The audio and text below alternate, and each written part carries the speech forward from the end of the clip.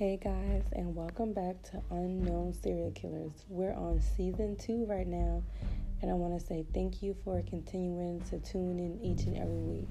As always, viewers' discretion is advised because we're talking about murder, violence, and possible drug use.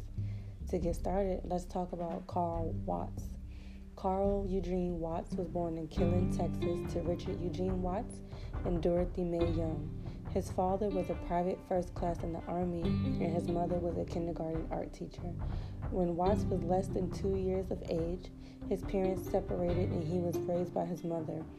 Watts and his mother moved to Inkster, Michigan, and in 1962, Dorothy Mae married a mechanic named Norman Caesar, with whom she had 2 daughters.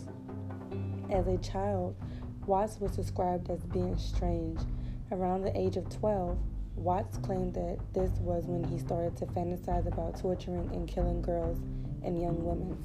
So right off the bat, we know something is going to be wrong or something is not right. Something is definitely, not clicking in his head because this is a very young age to be thinking about that. But then again, we're talking about serial killers, so that's when they all start.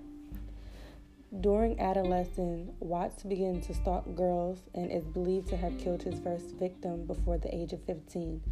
When Watts was 13, he was infected with meningitis, which caused him to be held back in the 8th grade.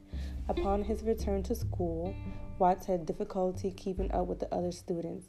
At school, he would often receive failing grades and was reading at a 3rd grade level by age 16. He also suffered severe bullying at school. On June 29, 1969, Watts was arrested for sexually assaulting 26-year-old Joan Gave. When Watts was tried, he was sentenced to the Lafayette Clinic, a medical hospital in Detroit. According to a psychiatric assessment, Watts was revealed to suffer from mild mental retardation with a full-scale IQ of 68 and to have a delusional thought process, though a police officer interrogated Watts after his arrest later stated that he was appeared to be, quote-unquote, very, very intelligent with an excellent memory. He was released from Lafayette Clinic on November 9, 1969. Despite his poor grades, Watts graduated from high school in 1973 and received a football scholarship to Lane College in Jackson, Tennessee. He was expelled from Lane College after only 3 months because he was accused of stalking and assaulting a woman. Another reason he was expelled was because many people at Lane College believed Watts was a suspect in a brutal murder of a female student. However, there was not enough evidence to convict him of that murder. After that, he moved to Houston, Texas. So there you have it. You can overcome anything pretty much. He was said to be very stupid, like retarded, and here he is going to college despite all the odds. Even though he got kicked out, he still was there. But of course, old habits never die, so he was gonna start stalking people either way.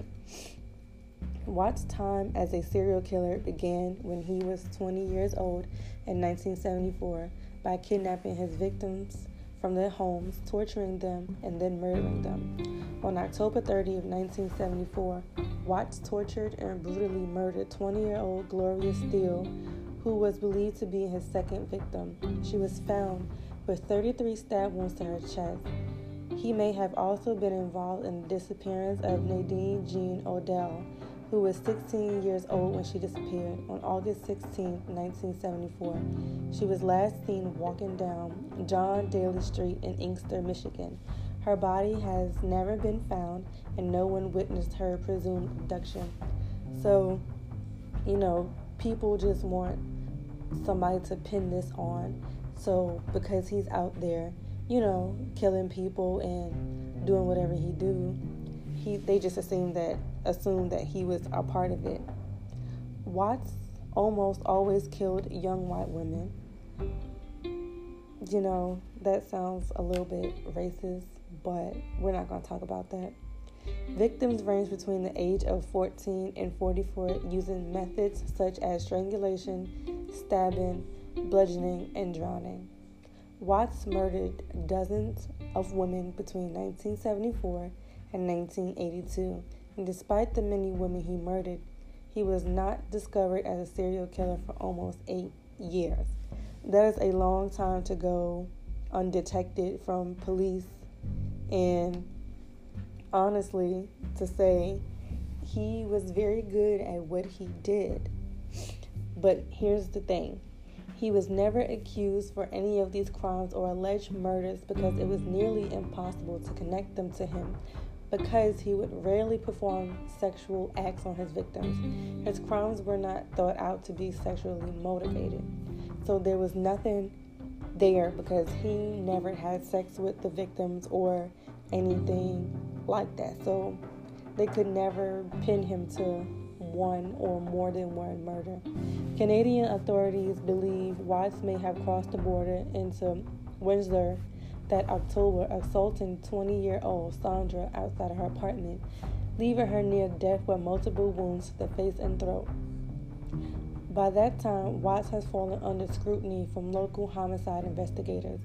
A task force was organized in July 1980 to probe the Sunday slashing, and Watts was placed under surveillance.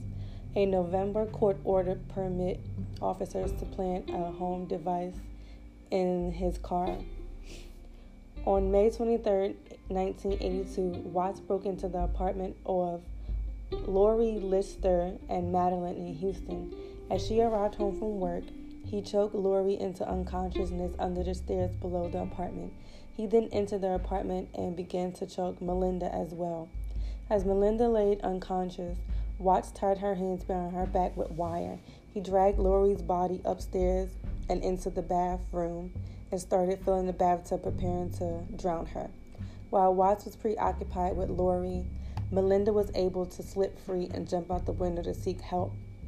Lori was rescued, and Watts was later arrested after fleeing the scene. While in custody, police began to link Watts with the recent murders of a number of women. Watts later claimed that he had killed 40 women and has also implied that there were more than 80 victims in total. He would not confess outright to having committed these murders, however, because he did not want to seem as a quote-unquote mass murderer. Police still considered Watts a suspect in 90 unsolved murders. Watts is not suspected to have killed more than 100 women, which would make him the most prolific serial killer in American history. That is ridiculous.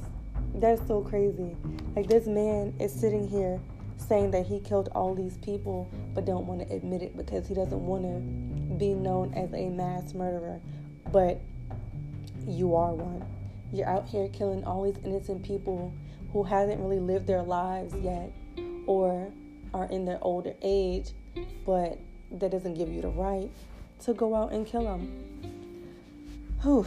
All right, let's keep going. Out in Michigan, Watts was sentenced to the agreed 60 years. However, shortly after he began serving time, the Texas Court of Appeals ruled that he had not been informed that the bathtub and water he attempted to drown Lori Lister in was considered a deadly weapon. The ruling reclassified him as a nonviolent felon, making him eligible for early release. In 2004, Michigan Attorney General Mike Cox went to national TV asking for anyone to come forward with information in order to try to convict Watts of murder to ensure he was not released. Joseph Foy of Westland, Michigan, came forward to say that he had seen a man fitting Watts' description murder Helen Dutcher, a 25-year-old woman who died after being stabbed 12 times in December 1st, 1979. Foy identified Watts by his eyes, which he described as being quote-unquote evil and emotionless. Watts was promptly charged with the murder of Helen Dutcher. A Michigan jury convicted him on November 17, 2004, after hearing witnesses testify from Joseph Foy. On December 7th, he was sentenced to life imprisonment. 2 days later, authorities in Michigan started making moves to try him for the murder of Western Michigan University student Gloria Steele, who was stabbed to death in 1974. Let's backtrack. So because they had one eyewitness who thinks that they saw him at the crime scene killing this innocent person, not saying that it's right or wrong, but they just want to pin this on somebody. Not saying it would be okay, if he was a Caucasian person, but because he's African American, it's okay. But it's not. Let's continue. Watts was found guilty of the murder of Gloria Steele and was sentenced to life imprisonment without parole on September 13th. He was incarcerated at a maximum security prison in Michigan.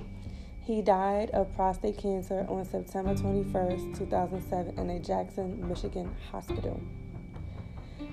Oh, that was a lot to take in. And, join me again next week to unlock the criminal minds of these unknown serial killers. Of course, once again, I am your host, Asia. If you don't know, and if you're just joining me, welcome. Like I always tell you guys, be careful who you're mean to. You never know who they kill. See you guys next week.